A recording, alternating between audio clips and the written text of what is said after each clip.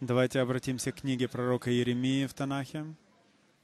12 глава книги пророка Иеремии.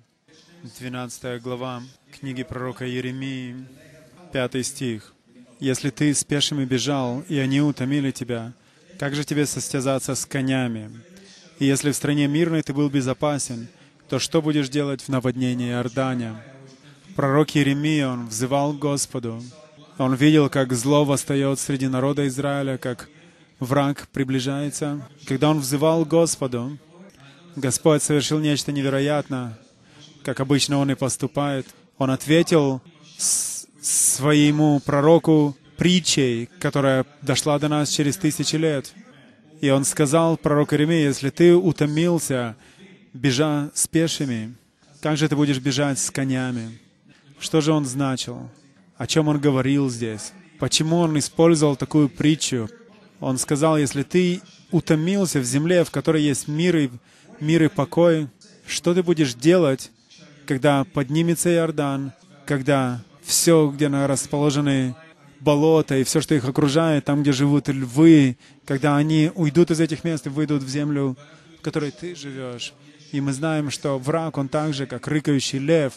В сущности, то, что он говорит здесь пророку, что до сих пор твои проблемы — это нечто небольшое, нечто малое, по сравнению с теми более тяжелыми днями, которые грядут. Даня не знал о том, что я буду проповедовать об этом, но 5 минут назад он сказал мне то же самое слово, что его Бог положил на сердце. Если вы уповаете на мирской мир, на мир, который люди пытаются устроить своими силами, если вы думаете, что мир, как состояние отсутствия войны, является решением, если вы думаете, что упокоение, покой — это является ответом на ситуацию, сложившуюся в нашей стране, то Господь говорит, а что же вы тогда будете делать, когда ситуация станет намного более серьезной? Мы должны приготовиться к тому, чтобы бежать с конными. Одно дело следовать за пешими, за пешеходами, за пешими. У пеших солдат, у пехоты, у них есть свои щиты, свои мечи, но когда несется конница, их оружие намного более сильнее. И Господь говорит, готовы ли вы бежать с лошадьми, бежать с конными, состязаться с конями? Господь, я прошу, чтобы Ты проговорил каждому находящемуся на этом месте. Мы окружены врагами, ситуация накаляется, становится более и более напряженной. Мы знаем, что Слово Твое говорит нам, что все будет намного более напряженно, еще более.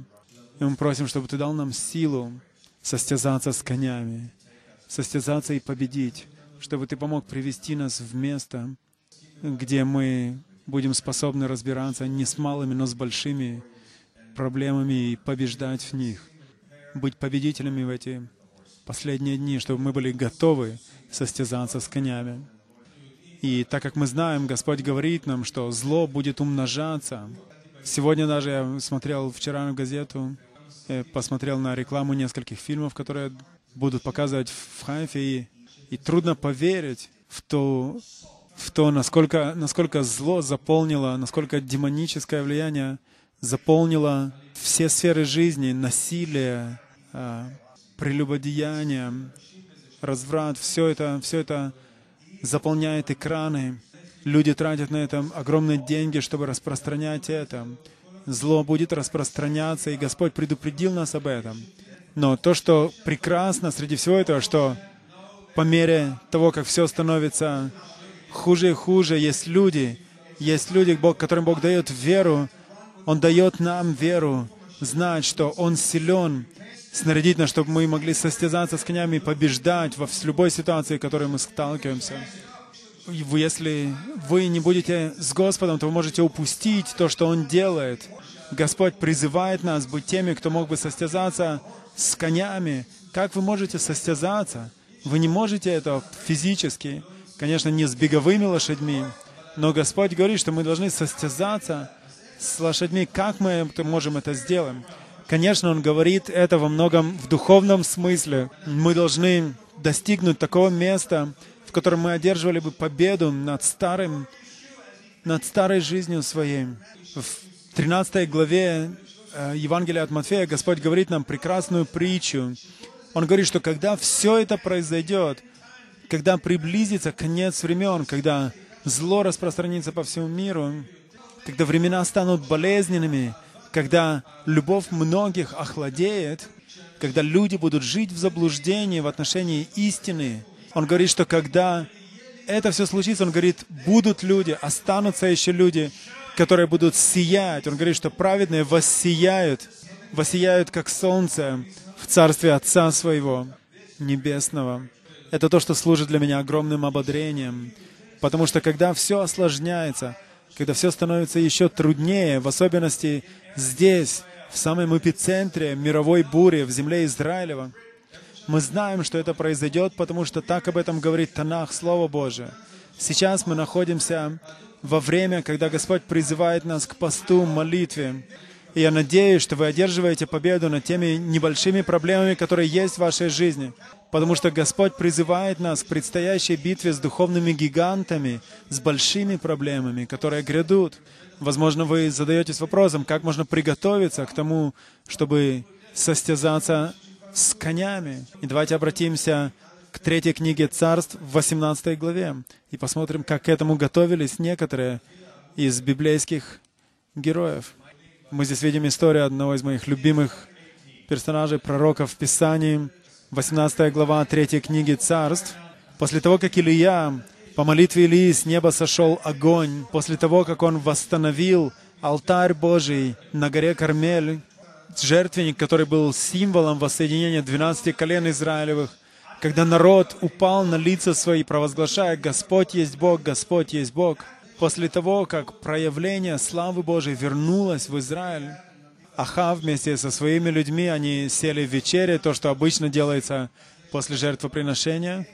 Но когда Ахав вечерил вместе с людьми, которые его окружали, возможно, многие люди, которые пришли со всего Израиля тогда на гору Кармель, возвращались по домам также, чтобы поесть. Но здесь, в 41 стихе 18 главы, он говорит он сказал Илия Ахаву: «Пойди, ешь и пей, ибо слышен шум дождя». 42 стих: «И пошел Ахав есть и пить, а Илия взошел наверх кормила и наклонился, и положил лице свое между коленами своими».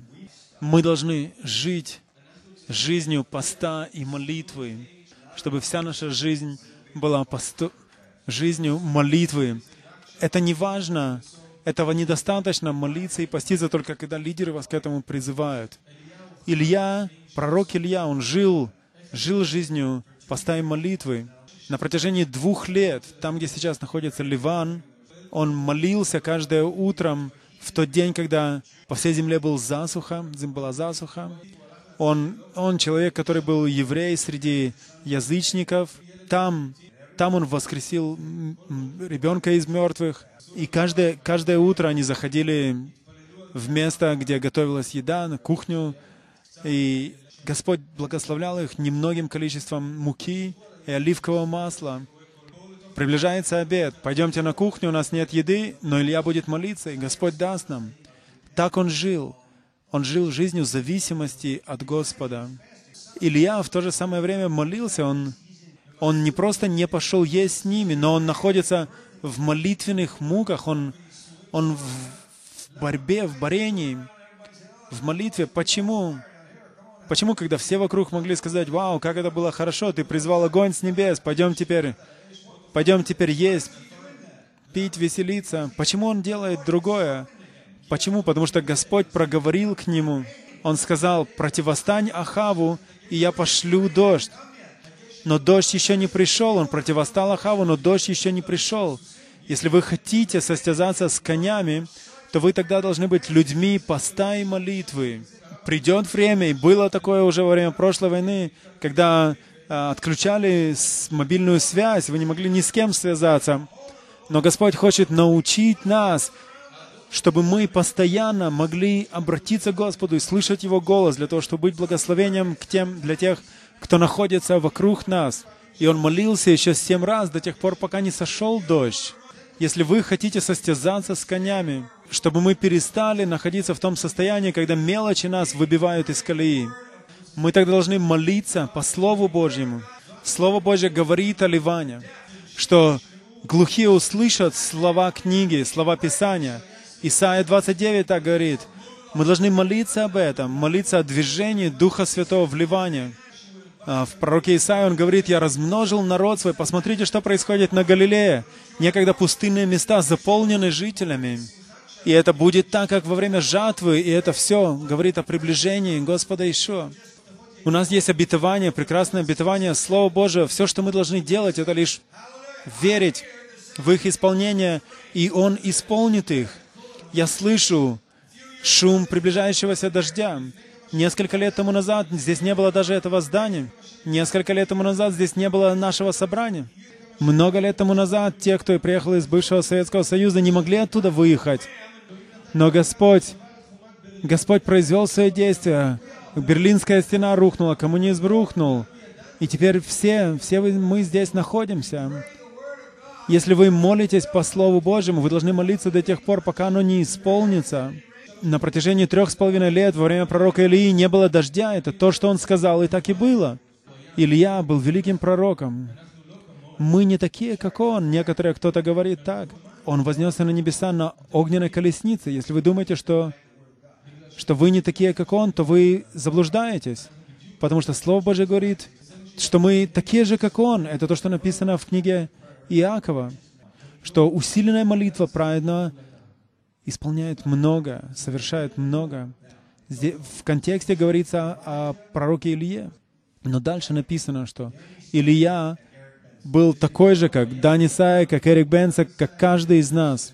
Он был таким же человеком, как Пенни Ли. Просто человеком, который горел в Господе, сердце которого было полностью посвящено Ему, который был доступен для того, чтобы Господь использовал его. Пророк Илья был таким же, как мы. Он молился о том, чтобы не было дождя, и не было дождя 3,5 года. Написано, что и помолился опять. Друзья мои, мы должны молиться вновь и вновь. Господь призывает нас к молитве.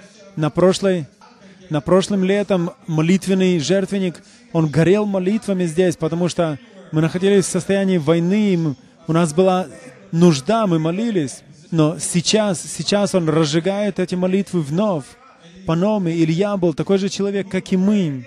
Он помолился вновь, и небеса отпустили свой дождь, небеса излили дождь, и земля произрастила плод.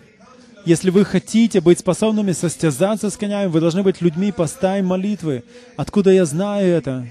Потому что когда сошел дождь, во время Илии, когда вдруг появились черные облака, Илья сказал к царю Ахаву: лучше тебе сесть в колесницу и уезжать отсюда, иначе застрянешь в грязи. И Ахав, он несся на своей колеснице, и всадники его неслись на лошадях, везя Ахава, чтобы неслись по этой Израильской долине, чтобы не застрять в грязи от грядущего дождя. И когда Ахав смотрел сбоку колесницы, что он видел там? Он видел, что пророк Илья, бежал рядом с колесницей. Он бежал перед конями, буквально. Как он мог сделать это? Думаете вы, он не устал после всего того служения, которое у него было? Обычно после собрания, после такого использования, когда Бог использовал его таким Господом, это изнуряет. Но он делал это не потому, что он был таким сильным, но потому, что он был человеком поста, молитвы, и рука Господня была на нем. Посмотрите, 46 стих 18 главы 3 книги Царств. «И была на Илии рука Господня. Он опоясал чресла свои и бежал пред Ахавом до самого Израиля». Припояжьтесь. Вы знаете, что это значит?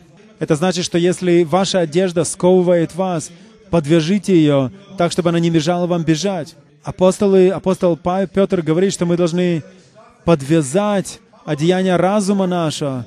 Мы должны избавиться от всего, что мешает нам состязаться с конями.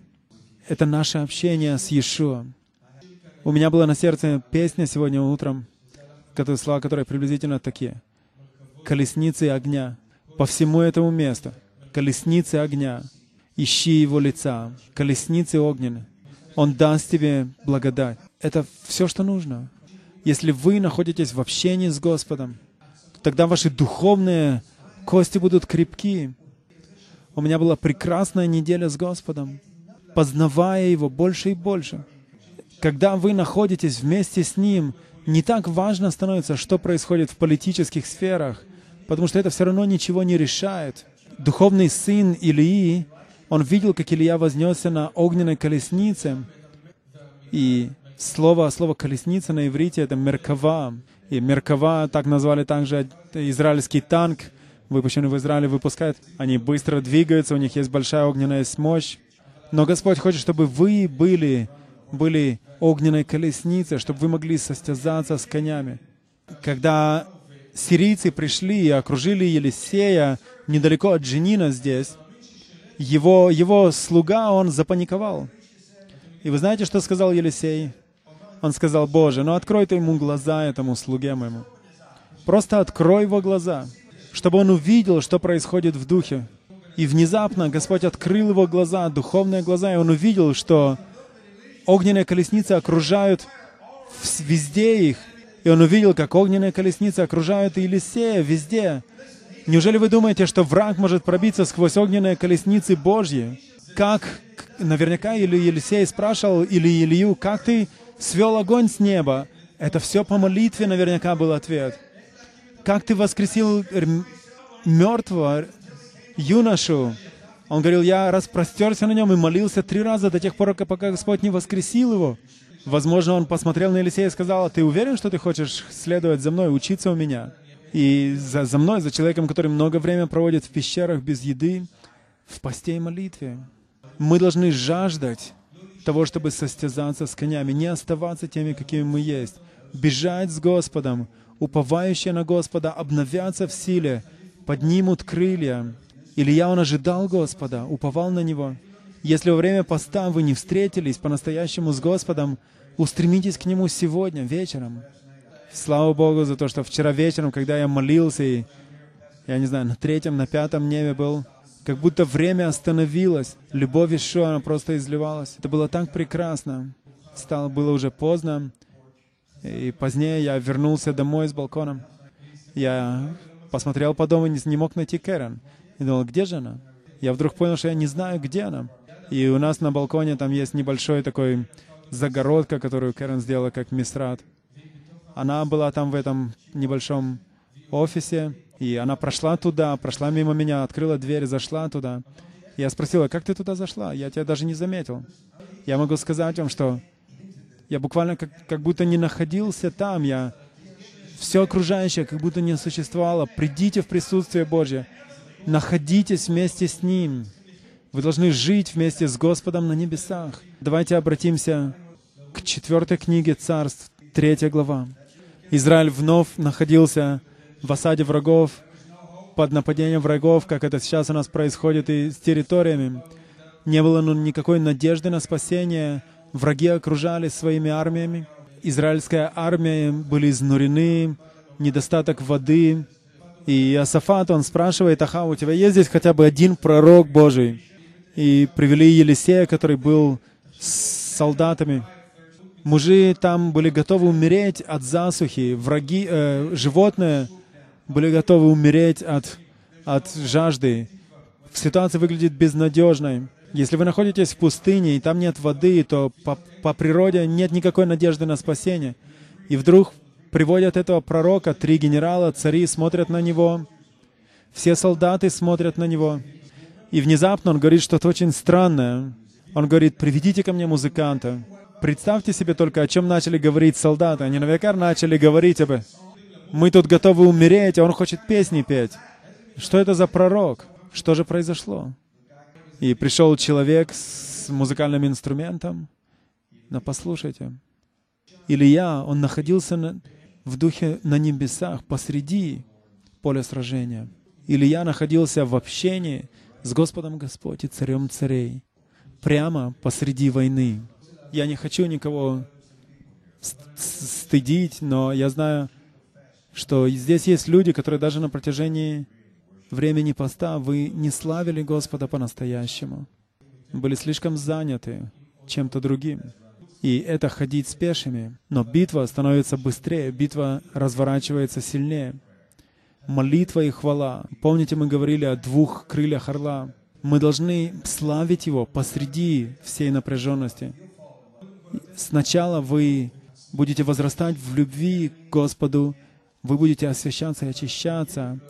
И враг, он не может стоять, он не может находиться там, где присутствует Божья святость. Хвала и прославление изгонят силы тьмы из вашей семьи, из вашего дома. Мы не знаем все, что происходит вокруг нас, пока мы славим Господа. Но одно я знаю, мы превозносим Его. И Слово Его говорит, что если вы будете превозносить Меня, и все это изгоняет силы тьмы. Хвала изгоняет тьму. И Елисей сказал: приведите ко мне музыканта.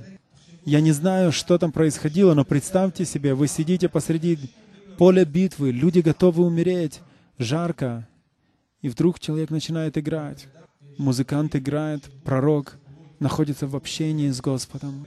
Он получает песню от Господа.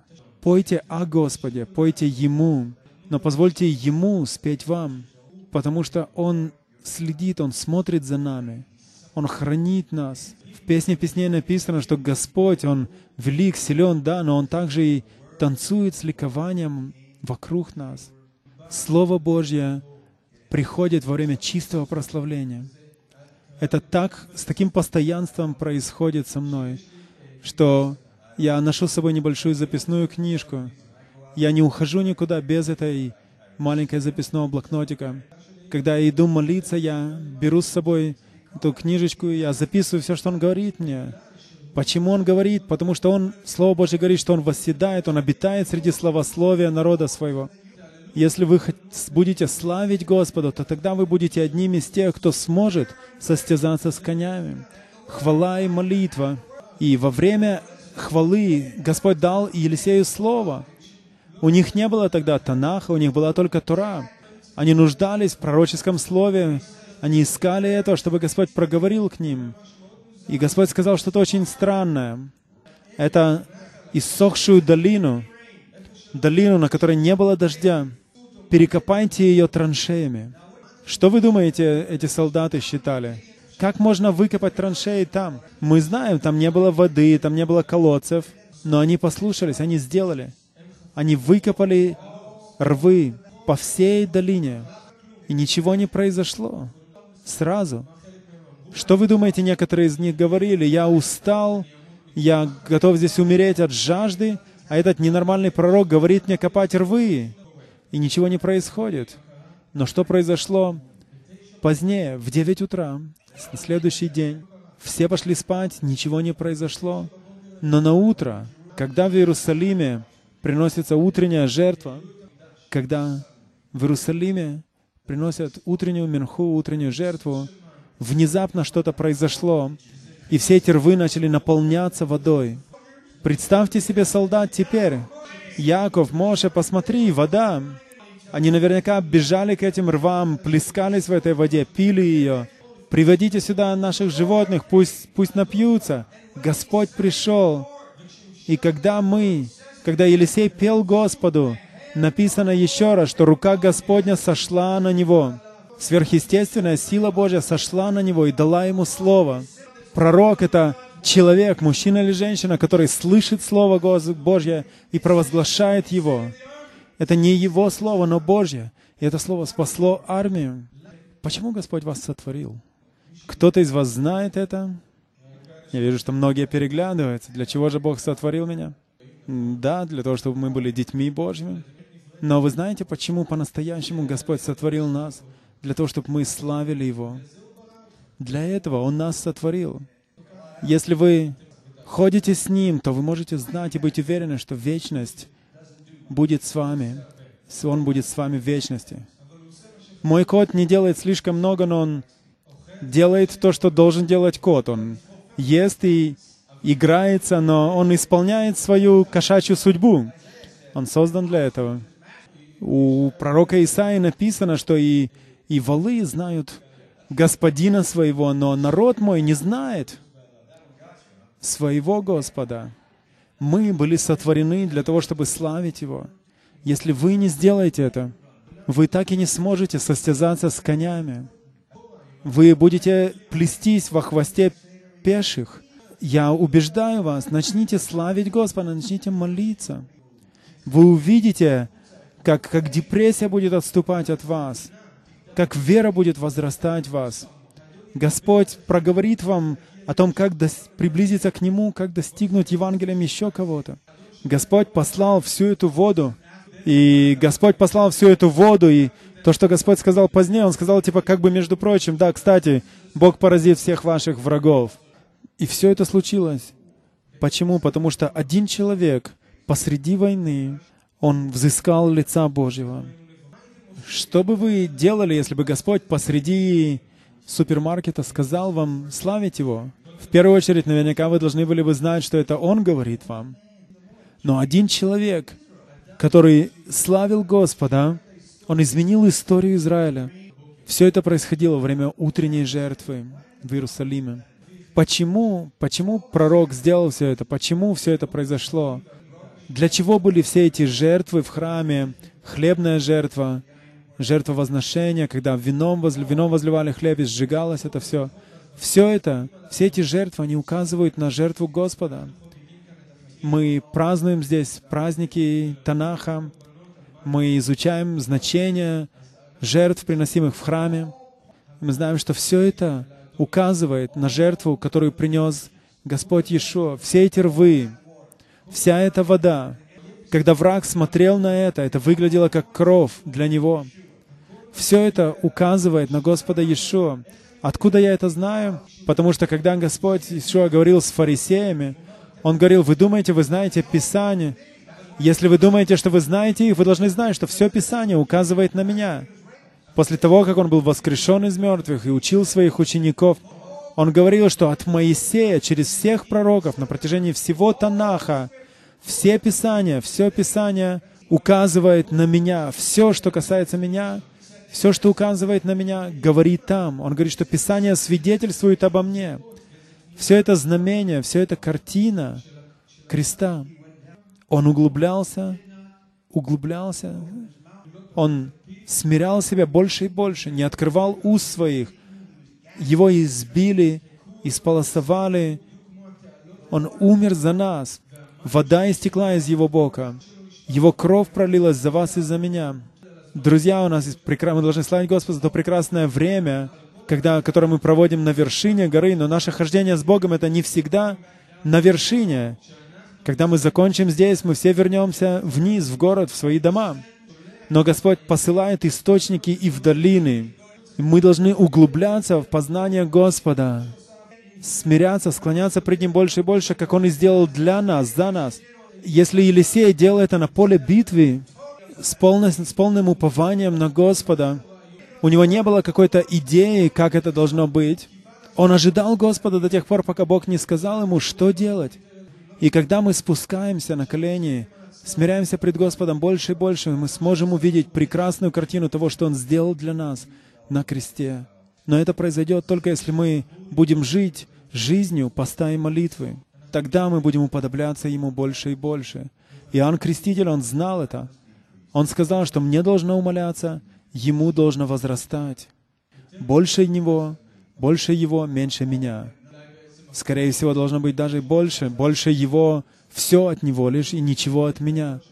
Господь хочет, чтобы мы были источниками воды живой, источниками жизни, чтобы вы могли состязаться с конями, потому что тяжелые времена грядут, и вы должны приготовиться к этому уже сейчас.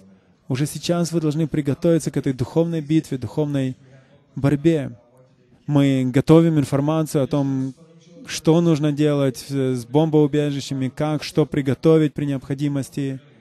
Но то, что самое важное, это чтобы наши сердца были готовы уже сейчас. Вы знаете, что это требуется? Это требует жажды Господа. Вы должны жаждать Господа. Если ракеты придут вновь, вы будете жаждать, вы будете искать ответа на свои вопросы. Но будьте жаждущими Господа сейчас. Назидайтесь в Нем сейчас. Молитесь в Духе. Назидайте себя на святейшей вере. Станьте мужем, женой молитвы, как никогда ранее. У нас есть прекрасная возможность для всех нас стать частью этого молитвенного щита для севера Израиля, Галилеи. Галилея, по которой ходил Иешуа.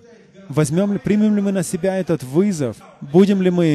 Подойдем ли мы к Хелвину Пэм, скажем, я хочу эти 2 часа, хочу молиться. Иисус, перед тем, как был распят, Он обратился к Своим ученикам и сказал, не могли ли вы прибыть со мной в молитве 1 час?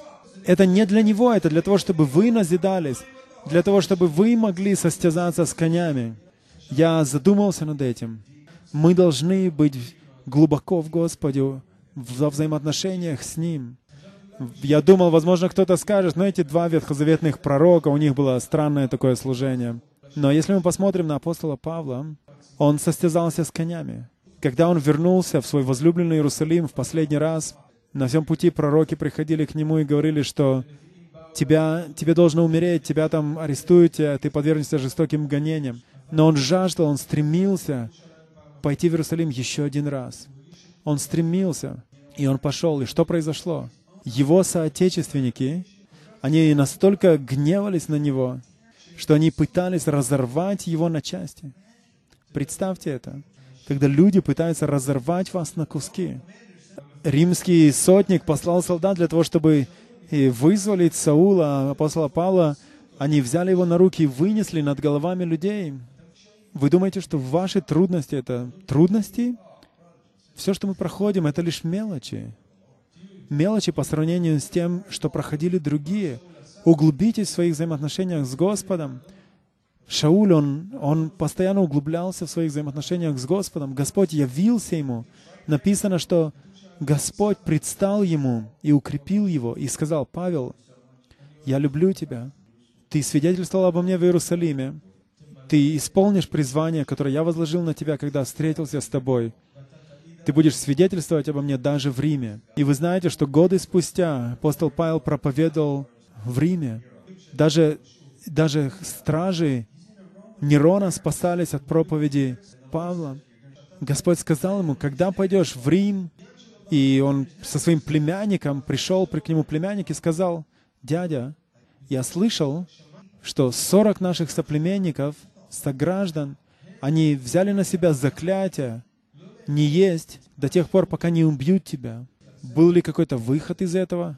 Павел сказал: «Пойди скажи сотнику». И что произошло? Посреди ночи, когда люди ожидали, чтобы убить его на следующее утро, они поклялись в этом. Посреди ночи 200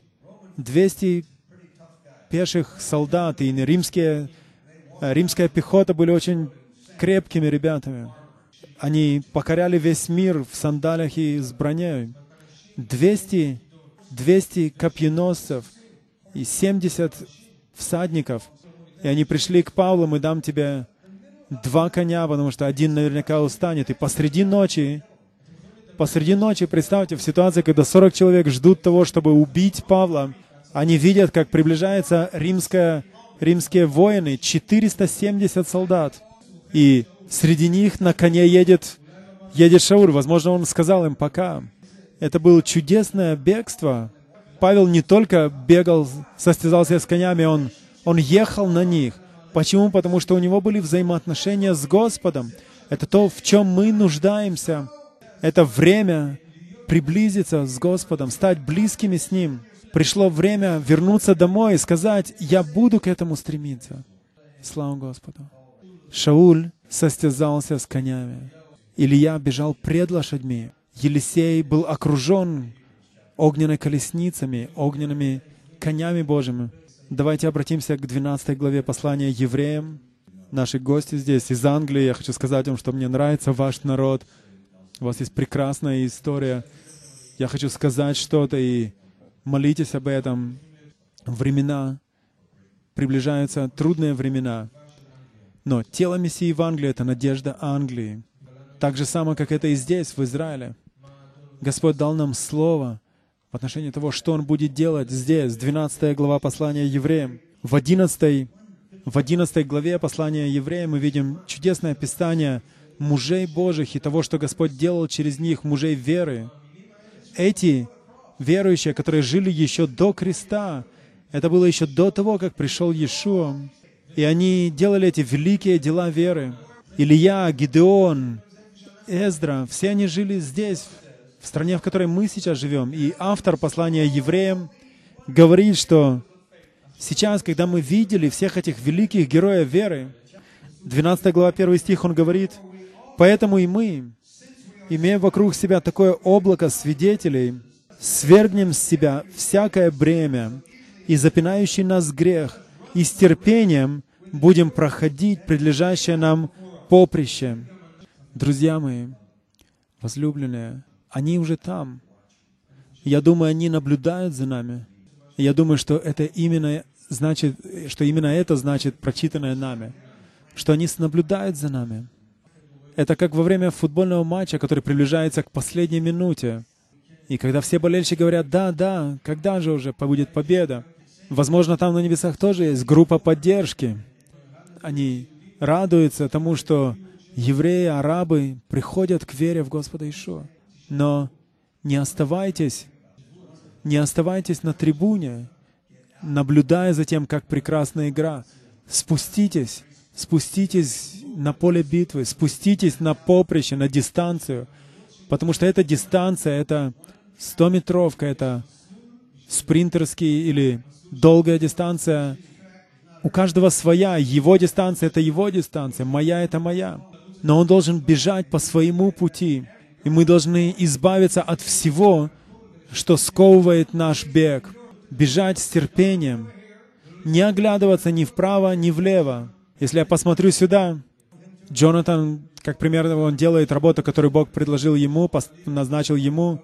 И если я буду смотреть слишком много на него, я начну мешать ему. И я должен уйти с его пути. Как мы можем это делать? Если мы будем взирать на него, на начальника и совершителя нашей веры, чтобы быть подобными ему. И вы знаете, у скаковых коней, у них есть такие как бы щитки, которые закрывают, чтобы они не могли смотреть по сторонам. У них есть эти щитки, которые закрывают их от того, чтобы они не смотрели по сторонам. Беговые лошади, они смотрят лишь на финиш. Так же должны быть и мы. И тогда мы сможем бежать с лошадьми. Но когда эти люди, они бежали по дистанции, о которой говорил Павел, представьте себе также и все эти тренировки, которые они делали. Самый известный пловец, о котором я слышал, он перед заплывом, он бреется весь. Почему? Потому что он говорит, что волосы могут замедлить мое плавание. Я не знаю, насколько это правда, но мы должны избавиться от всего, что мешает нам в нашем пути. Мы должны устремить свой взгляд на Иешуа. И посмотрите следующий стих. Взирая на Иешуа, взирая на начальника.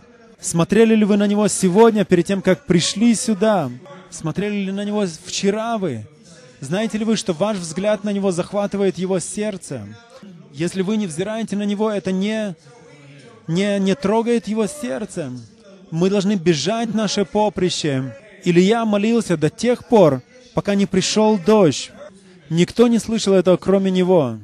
Взирая на начальника и на совершителя веры, который вместо предлежащей ему радости, которая же радость была, он претерпел ради этой радости крест, пренебрегший посрамление, и воссел одесную престола, потому что любил вас и меня. Не должны ли мы стремиться к Нему, бежать до самого конца? Как бы приближаясь, мы с вами находимся в завершении этого футбольного матча истории человечества. И мы должны быть в хорошей форме, чтобы быть победителями. И мы знаем, как это делать. Мы слышали это сегодня утром. Мы должны стремиться к тому, чтобы приблизиться к Господу, схватиться за Него. Вы должны изменить свою жизнь. Не тратьте свое время, ибо дни лукавы. Я не хочу тратить время впустые. Я знаю, что время мое сочтено. Прекрасное время. Время — это прекрасный дар Божий, который мы не можем пренебречь. Господь говорит к вам сегодня. Мы должны быть способными состязаться с конями. Не просто с пехотой, не просто с пешими. Не только лидеры должны это делать, или группа прославления, или лидеры другие, но все мы должны бежать с лошадьми, настолько исполненными любви Божией, чтобы ваши соседи устремлялись к вам, спрашивая, где вы черпаете этот мир. Некоторые из вас даже не вышли еще на этот путь. Мы должны молиться. Мы должны славить Господа. Мы должны молить Его. И мы должны провозглашать Слово Его за Галилею, за Хайфу, за гору Кармель, за Ливан, за мусульман, чтобы они приходили к познанию Господа, за Хизбалла, за Газу, за Хамас. Все они люди, которые нуждаются в Господе, не зная Его пока. Все эти вдовы по всей Газе, у которых есть малые дети, чьи мужья были убиты пред их глазами. Молитесь за этих детей, молитесь за этих вдов. Сколько много вдов осталось в Ливане. Что было бы, если бы церковь в Ливане, она молилась, страстно молилась за вдов и сирот? У нас есть это сердце, поэтому мы стремимся помогать людям, у которых есть проблемы с алкоголем, наркотиками, беженцами из Судана. Друзья, Господь говорит к нам, мы должны жаждать Его, не оставаться там, где вы сейчас. Давайте продолжать вперед, давайте поднимемся выше в нашем хождении, свергнем с себя всякий грех, запинающий нас так легко. Это прекрасная, чудесная привилегия, это ответственность в том, чтобы быть здесь, в этом месте, сейчас, в это время. Господь ищет народ свой, Он смотрит на народ свой, Он ищет тех, кто был бы готов состязаться с конями. Если Господь говорит к вам, выйдите со своего места, выйдите вперед, принесите это пред Господом. Что является тем, что запинает вас? Что является тем, что является препятствием на вашем пути, в вашем беге с Господом? Господь, я прошу, чтобы Ты дал нам познать хотя бы частицу сердца Твоего. Господь, веди нас к тому, чтобы мы взыскали Твоего лица, познали Тебя больше, испытали любовь Твою. Господь, мы благодарим Тебя за то, что Ты пришел, взял меня. Если вы знаете Господа, благодарите Его, потому что Он пришел и избавил вас. Он добрый пастырь. Он Отец, который облекает вас одеждой праведности. Он Отец, который устремляется к детям Своим. Господь, сделай в нас свое действие, произведи в нас свою работу. Господь, не дай нам продолжать, как будто все нормально. Ты призвал нас к этому времени. Господь, я не хочу бежать лишь с пешими, плестись в хвосте. Я хочу устремить свой взгляд на Тебя и состязаться с лошадьми, с конями. Я хочу исполнить, дойти до конца той дистанции, которую Ты приготовил для меня.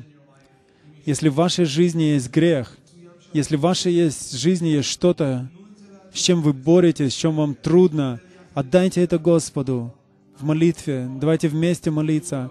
Скажите: Отец, Дух Сына Его в вас, Он взывает к Нему: Абба, Отче. Отец, я благодарю Тебя за Иешуа. Иешуа, я благодарю за то, что Ты умер за меня, за то, что послал обетование Отца, Дух Свой Святой. Прости меня. Я не хочу ничего, что запинало бы меня. Я отдаю Тебе все, и я слагаю это все пред Твоим алтарем. Господь, выбрось все это в море забвения. Господь, я не хочу быть более ленивым в молитве. Я не хочу быть ленивым. Я хочу быть тем, кто бежит, кто состязается с лошадьми. Я хочу помолиться за вас также. Господь, освободи каждого, кто находится в плену того или иного рода. Господь, излей свою совершенную любовь и благодать в сердце каждого из вышедших сюда. Некоторым из вас Господь даст свое бремя, даст свою миссию. Господь, пусть рука Твоя сойдет на каждого. Господь, подними сильных воителей Божьих, воителей молитвы. Мы благодарим Тебя, Господь, за все, что Ты делал до сих пор. Но сейчас, Господь, мы хотим, чтобы вместе мы стремились к Тебе. События развиваются быстро. Мы нуждаемся в Твоей силе. Мы нуждаемся в том, чтобы войти в нашу молитвенную комнату, в молитвенное место. Господь, выведи вас на новый уровень молитвы. Господь, я молю, чтобы Ты назидал веру каждого стоящего здесь. Дай нам сильную веру. чтобы наша молитва, как молитва праведников, она совершала многое. Господь, я молю Тебя, Киилата Кармель. Господь, сделай нас Твоим щитом, чтобы мы стали людьми, которые слышат Слово Божье, которые состязались бы с духовными силами тьмы, чтобы наши люди молились о тех, кто еще не познал Тебя, за мусульман, которые Тебя не знают, за номинальных христиан, которые Тебя не знают, за арабов, евреев. Мы верим, что Ты призываешь нас к этому. Господь, введи нас в это. Господь, дай нам быть способными состязаться с лошадьми. Господь, спасибо, что Ты окружаешь нас своими огненными колесницами. Аллилуйя. Окружаешь каждого из нас. Каждого из нас. Господь, пусть это слово войдет глубоко в сердце каждого, чтобы мы были способны состязаться с конями до тех пор, пока Ты не вернешься. Аллилуйя. Давайте славить Его. Иешуа, Он начальник, тот, кто начал, тот, кто зародил. Он есть и совершитель нашей веры.